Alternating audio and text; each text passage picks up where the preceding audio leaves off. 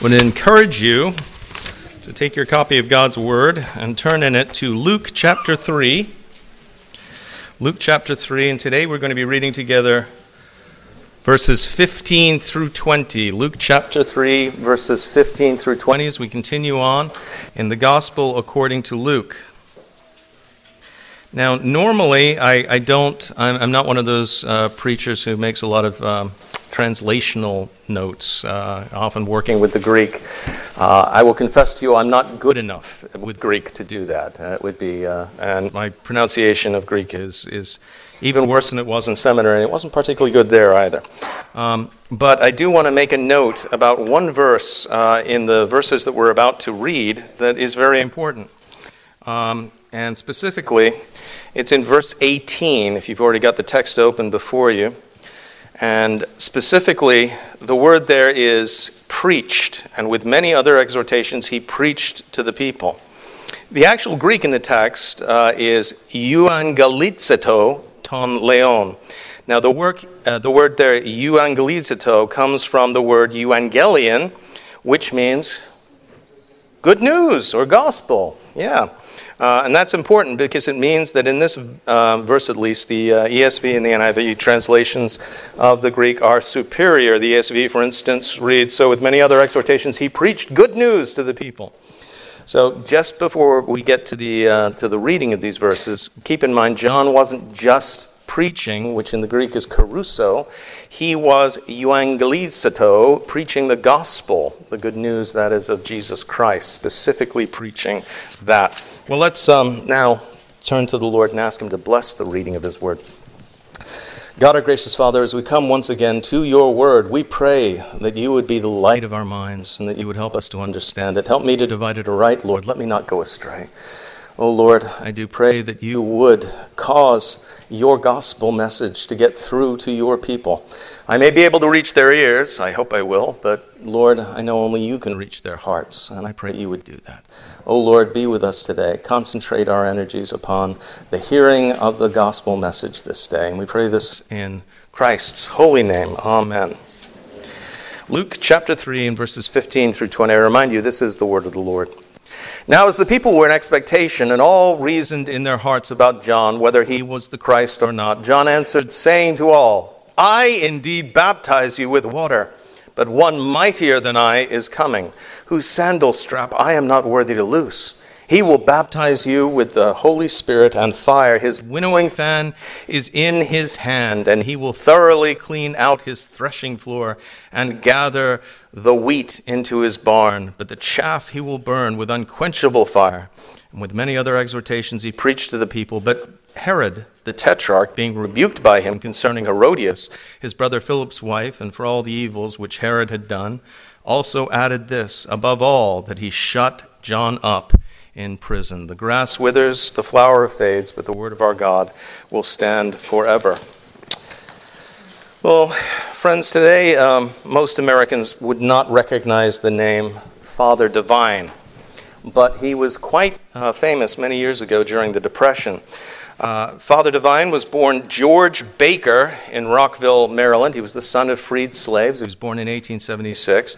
And George Baker worked as a gardener for many years till coming into contact with what was called at the time New Thought, the New Thought movement, which he bumped into in roughly 1906. New Thought is very similar to Christian Science. It teaches, amongst other things, that illness is a result of the lack of positive thinking. Are you sick? Oh, your mind's not right.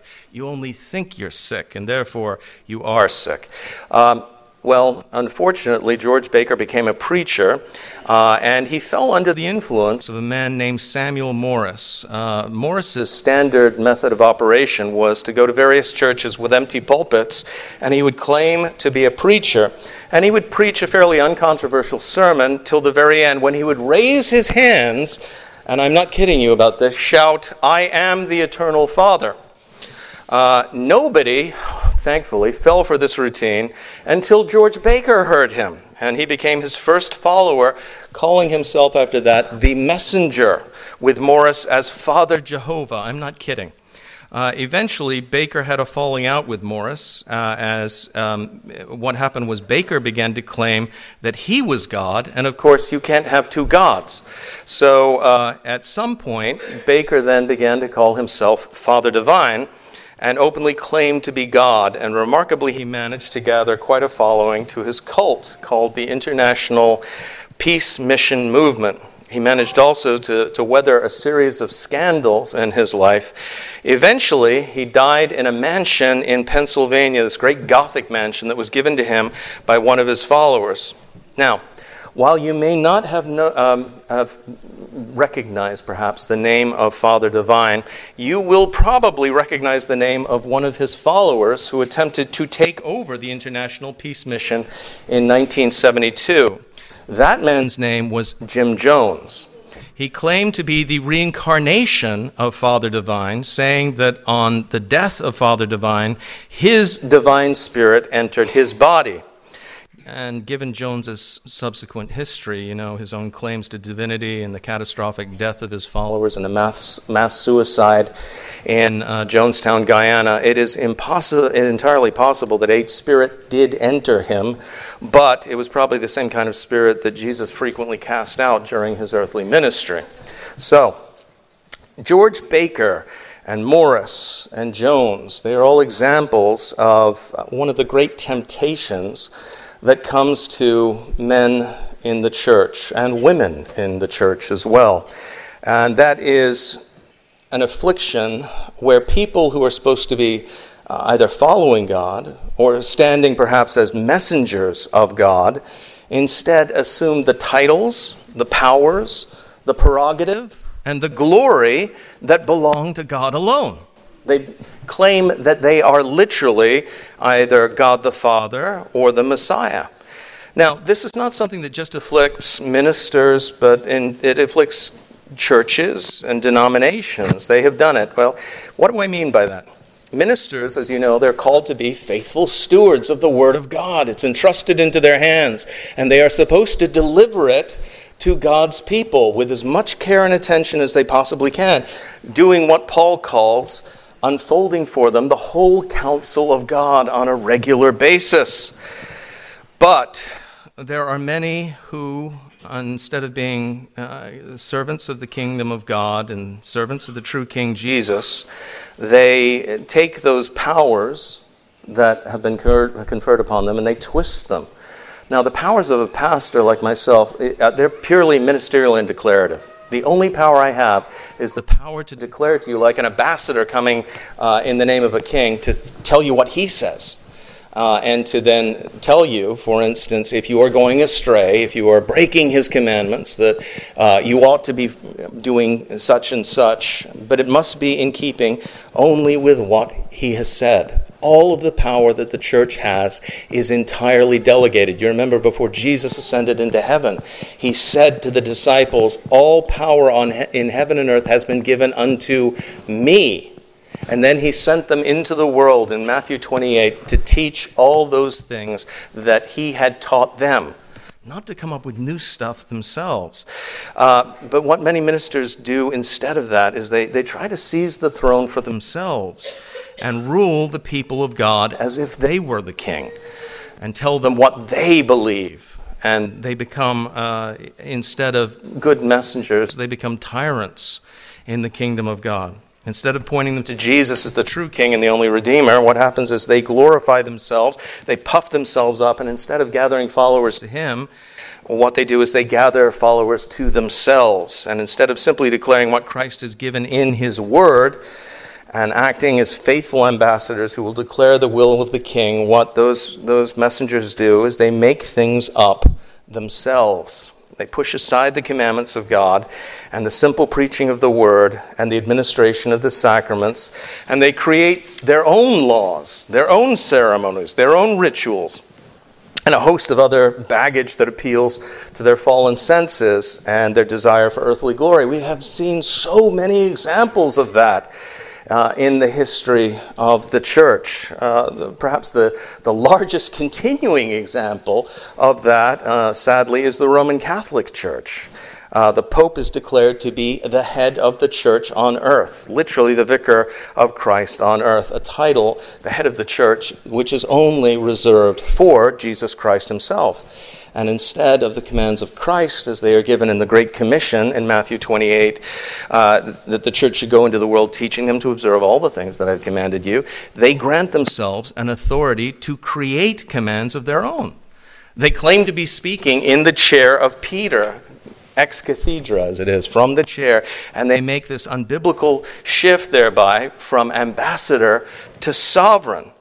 But the same tendency, unfortunately, has run through the church in non-Catholic circles. I mean, there are obvious examples of that. Charles Taze Russell, the founder of the Jehovah's Witnesses, or Joseph Smith, the founder of the Mormons. But it continues on today, and not just in the ones that we would definitely, the movements that we would say, yes, absolutely, that's a cult, like the Mormons and the Jehovah's Witnesses, but unfortunately within evangelicalism. Now, particularly within the charismatic side of the Protestant faith, the Word of Faith, New Apostolic, Reformation movements in particular. I have heard Word of Faith teachers like Kenneth Copeland stand up and declare that they are little gods, that they have the same power. They can do, telling people that a born-again man can do everything that Jesus did on the cross, which is an abomination, obviously. But the funny thing is, these men, they stand up and they say, "Thus saith the Lord,"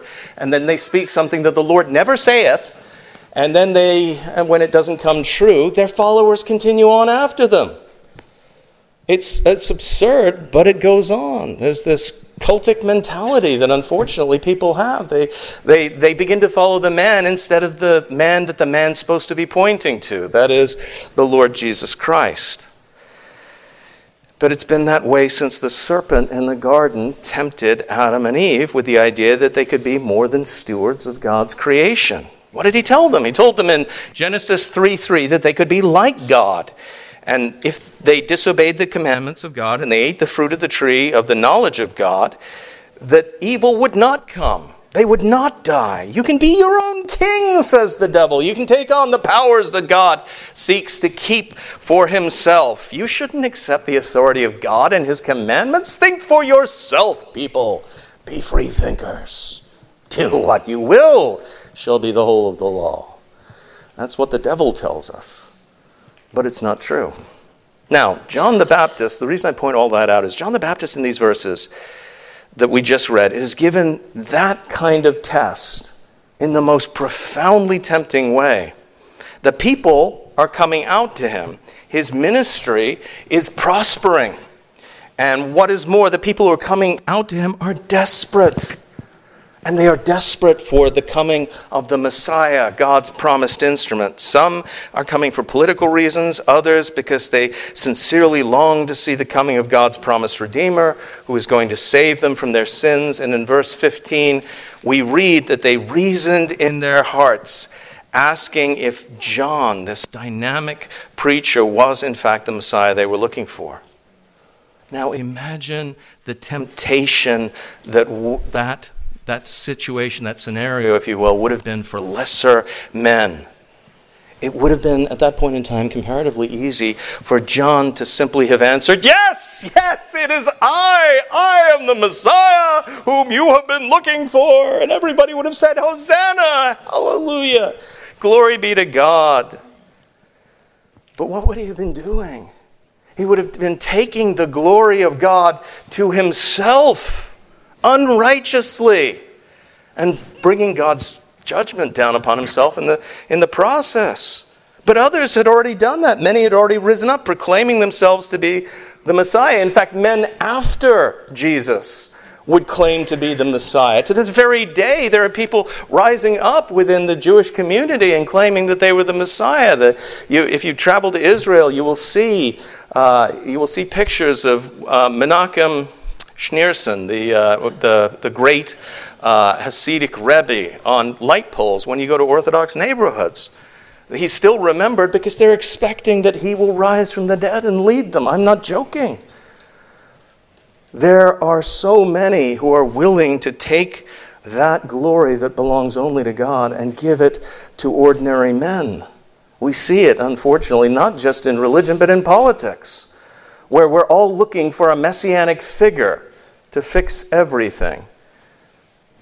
That, brothers and sisters, is wrong. It's corruption, and it comes from rebellion.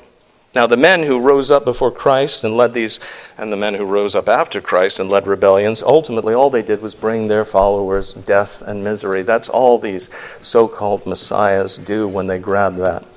But John doesn't do that. What does John do? Well, in verse 16 of the verses before you, we read that he denies that he is in fact the Messiah who was to come. What does he say? John answered, saying to all, I indeed baptize you with water, but one mightier than I is coming, whose sandal strap I am not worthy to loose. He will baptize you with the Holy Spirit and fire.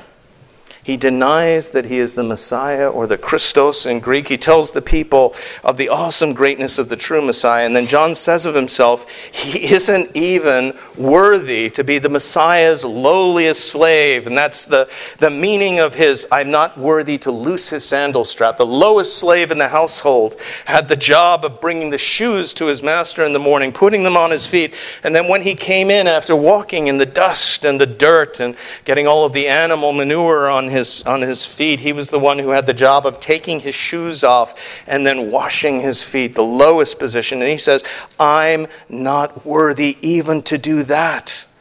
Now the contrast here between John and the Pharisees and the Sadducees, I hope you notice this, it couldn't be more stark. The hypocrites amongst the Pharisees and the Sadducees, they loved to be exalted. They loved it when the people bowed down to them. Jesus says of them in Matthew 26, verses 5 and 7, but all their works they do to be seen by men. They make their phylacteries broad and enlarge the borders of their garments. They love the best places at feasts, the best seats in the synagogues, greetings in the marketplace, and to be called by men, Rabbi, Rabbi, that is, of course, teacher, teacher. They claimed to be stewards or servants of the kingdom, but in fact, what did they want? They sought to be kings. They sought to lord it over the people. And when the true king came, what did they do? What did these faithless servants do for him? They conspired against him, and they ultimately put him to death. Now, why'd they do that? Well, because Jesus, the true Messiah, threatened them. He threatened their false authority, and so they had to destroy him. He exposed them. He showed the people what their hearts were really like. And they hated him for it. I hope that's not the case with you, incidentally. When the Lord exposes you and shows the truth of your heart, who you are inside, it should bring us to repentance. That's what the gospel does. You do realize that, right? The gospel is like a mirror. We look at it and it shows us the holiness of God. It shows us how far short we fall of that holiness, and it drives us to Christ. When we see how sinful we actually are, that's the signal to repent, not to strike out in anger. And sometimes that's the case, isn't it? I doubt there's anybody here who, when a friend has brought them the truth, has pointed out their sin, hasn't responded in anger at some point. How dare you? We got our Greta Thunberg on, or Thunberg, in that moment. You've ruined my life by telling me these things. It's not true, though. That person, if they're telling you the truth, is helping you. Benjamin Franklin didn't get much right about religion, sadly. But he was right when he said, the sting in an insult is the truth, when somebody tells you something like that. Well, John says that Jesus came to his own, and his own did not receive him. They were false ministers of the king, false ministers of the kingdom. And they should be a negative example to you and to all true Christians. John the Baptist, on the other hand, is a true minister. He's a good and faithful steward, a servant of the Lord, and he should be a positive example to all of us, but in particular to ministers. So what is it that John, this faithful steward of God, does? Let me give you 4 things that John did that should form a model for all servants of God generally, but as I said, for ministers in particular. The first is that he exalts not himself, but the Lord Jesus Christ. A faithful steward of the king always exalts the king. John was a mighty prophet of the Lord, and yet he himself said he must increase, but I must decrease. And that should be the core philosophy of every Christian. That should be your core philosophy.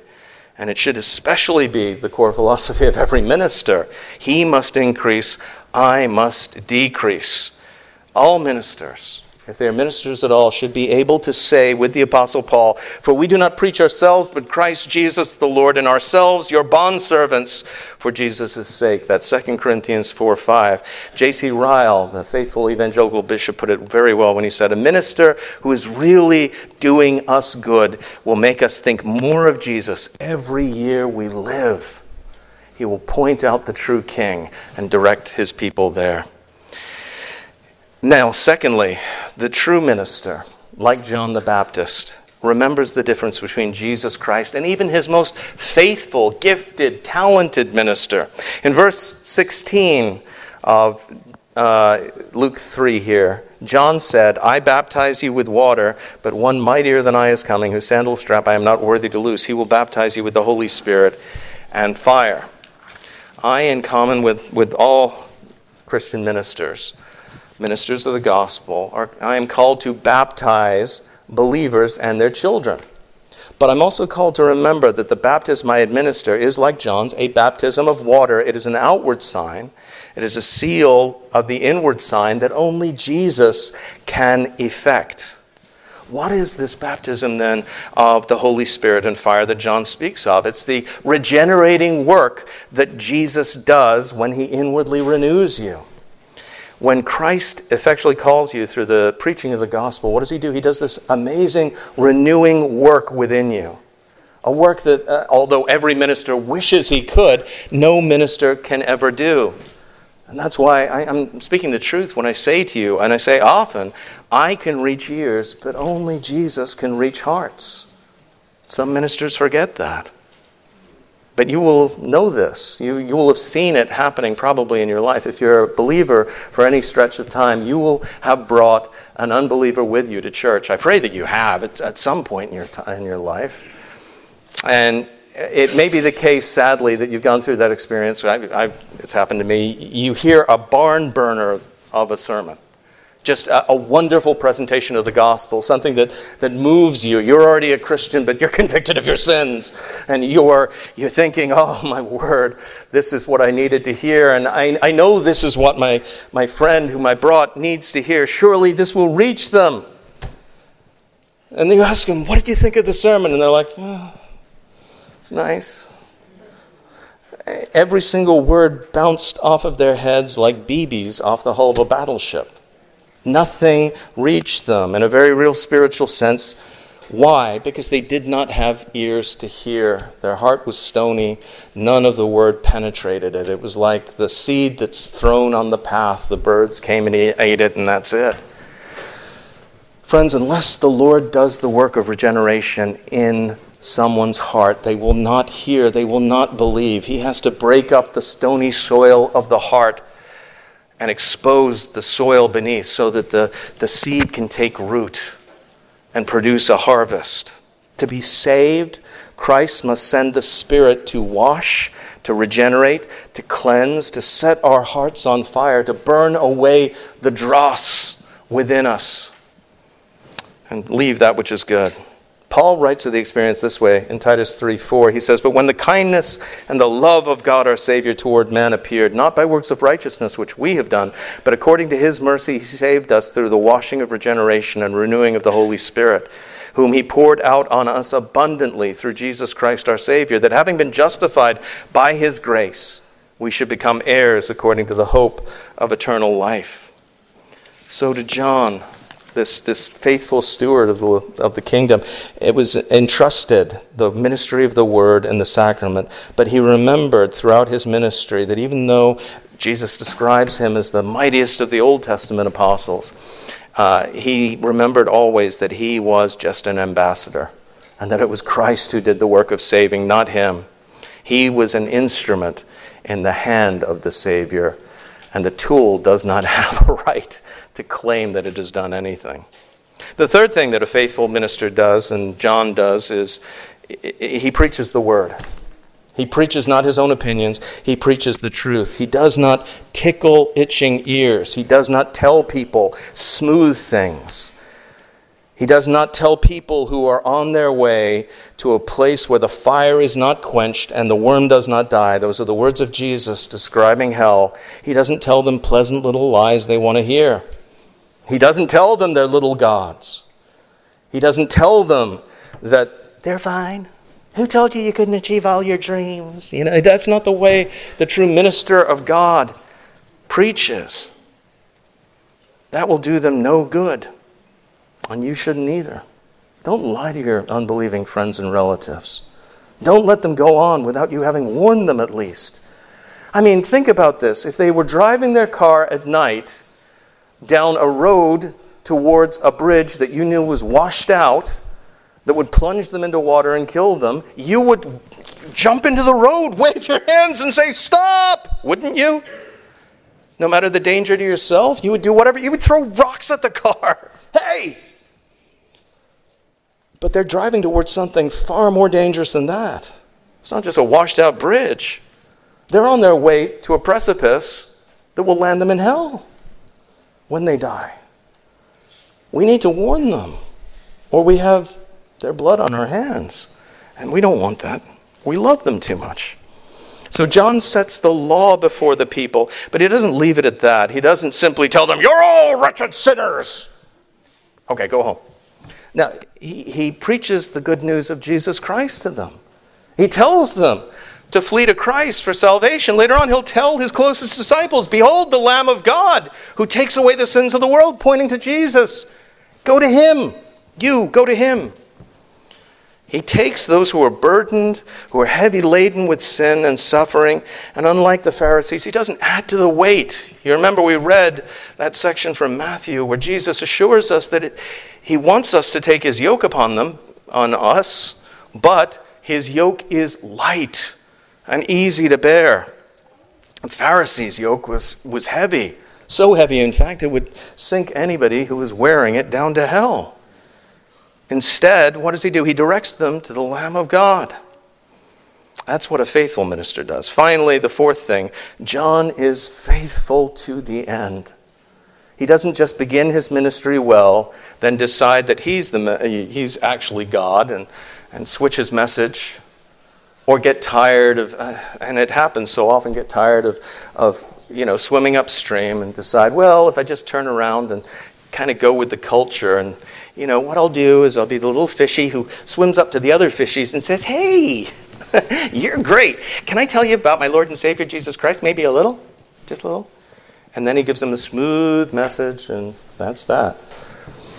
No, instead, he does all that he can to fulfill what Jesus sent him to do. John's love of Christ and his love of the gospel means that he preaches the truth even when it is likely to be the death of him. Note that.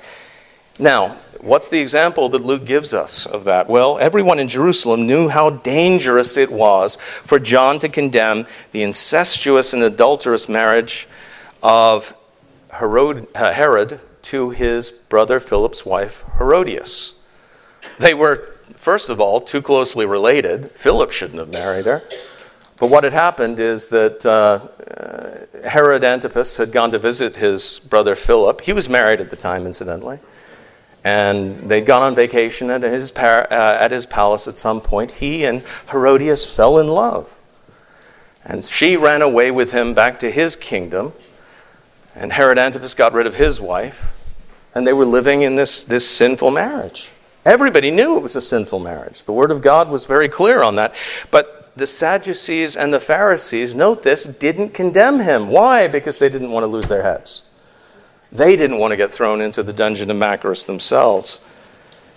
And let's face it, many people would have simply said, "Love is love."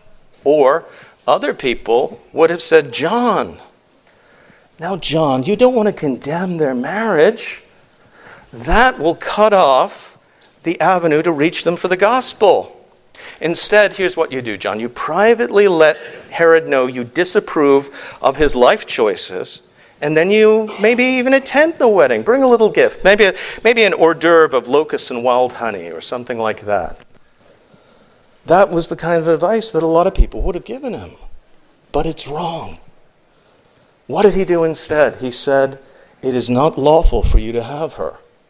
You ought not to be married to this woman. You need to repent and return."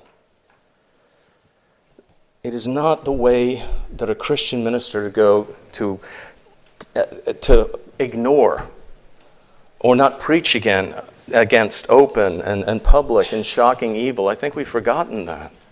One of the reasons why the church is gradually slipping into or going under the wave, slipping into the evil of the culture, is because we don't preach against it anymore. Because we're afraid that we'll offend people and then we'll lose our avenue for the gospel, as some have put it. Brothers and sisters, it's always been the case that we offend people who are unsaved with the gospel. The gospel is an offense. It was an offense to me for many years.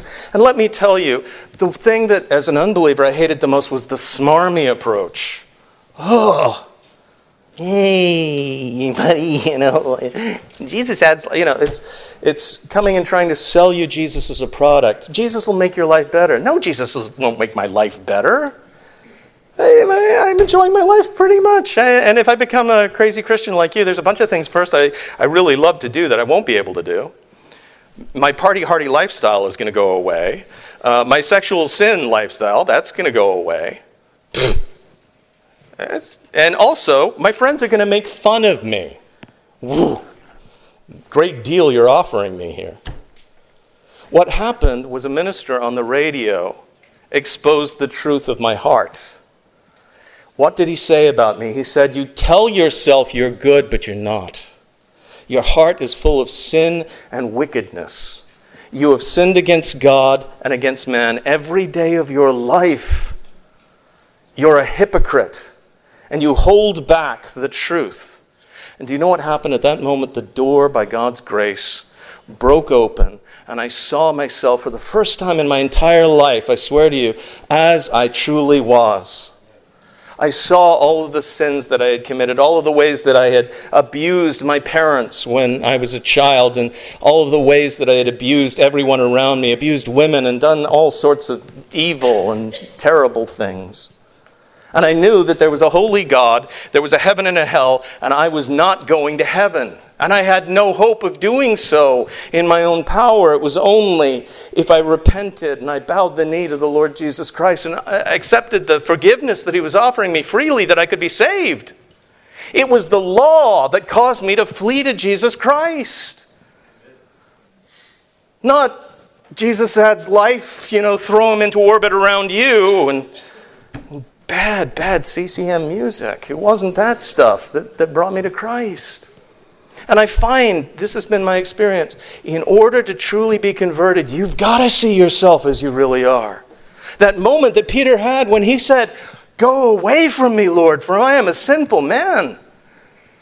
Have you had that moment when you recognized yourself for who you are by nature? A fallen descendant of Adam with no hope. Save Jesus Christ. The winsome Savior, the one who comes to you and says, "Take my yoke upon you. Take off that heavy yoke, the chains of sin that are weighing you down, and instead take up my yoke, for it's light." That is what Jesus instructs his messengers to tell people. And that's what John did. He told them the truth. And that truth divides. It divides between the wheat and the chaff. John was right to say that Jesus had his threshing fan in his hand. And the threshing fan, what was it? They would thresh wheat. They would break open the kernels after the harvest. There would be this giant roller pulled by oxen that would go over the wheat and it would break the kernels open. But you still had the detritus. You had the outer covering, the dead husk of the kernel. And what they would do then is they would take a winnowing fan if there wasn't a strong breeze, and they would go like that, and they would produce a current of air, and the chaff would fly away. And then they would rake it up, and what would they do? They would burn it. John warns, he says there's a day coming when that'll happen within the church, when the chaff will be blown away. And usually it's, what does it? Persecution. Persecution is a great winnower within the church. When it costs us nothing, when everybody's like, oh yeah, it's great to be a Christian, civil religion, blah, blah, blah, blah. When there was a great pressure to be a Christian in the 1950s, or back when Constantine declared that Christianity was going to be the official religion of the empire, then there was great social pressure to be a Christian. But in times of persecution, when it can cost you your life, or send you to jail, or to a North Korean gulag, or forever consign you to second-class or third-class status within the society, lose you all of your social credit, that's when it's hard to be a Christian. That's when the kernels of wheat, the people who really are his followers, that's when they're shown to be what they are. That's what Jesus does with his winnowing fan. But a day is coming when the final separation will be made. And I pray that everyone who hears me here will be ready for that day. Could be tomorrow. Could be today. I don't know. Could be 1,000 years hence. But are you prepared for it is the critical question. Are you the wheat or are you still the chaff? Well, here's how to test whether or not you can be saved. If you're able to do that, there's still hope for you. Okay? If you want to do a second check, is there a pulse? Okay, there's a pulse. It may not seem like it, but if you're still alive, brothers and sisters, friends, there's still hope for you. There's still time to repent, but a day comes when the pulse stops, when you aren't able to breathe in and out anymore. And if you've waited to that point, it's too late. And a day comes when the trumpet sounds and Christ descends with a shout with all those who have gone on before. And then it's too late. The age of grace has come to an end. Now is the judgment. Repent now. Believe now. Flee to Christ now while there is yet time. Let's go before him. God our Father, I pray that everybody hearing me takes these words to heart. Lord, if they don't believe judgment is coming, if they still believe that John was telling tall tales, that Jesus wasn't telling the truth about heaven and hell and the way to get there, I pray, Lord, that you would change them, that you would open their eyes, that you would pierce their stony hearts like you pierced my stony heart, Lord. Broke it up utterly with the plow of your law, and then put in the seed of gospel truth. Oh, Lord, please do that work I can't do. I am not God. I am so far from it. I am unworthy of having my own followers. But, oh Lord Jesus, you are worthy of all glory and honor. Lord, gather them to yourself while there is yet time. We pray this in Jesus' name.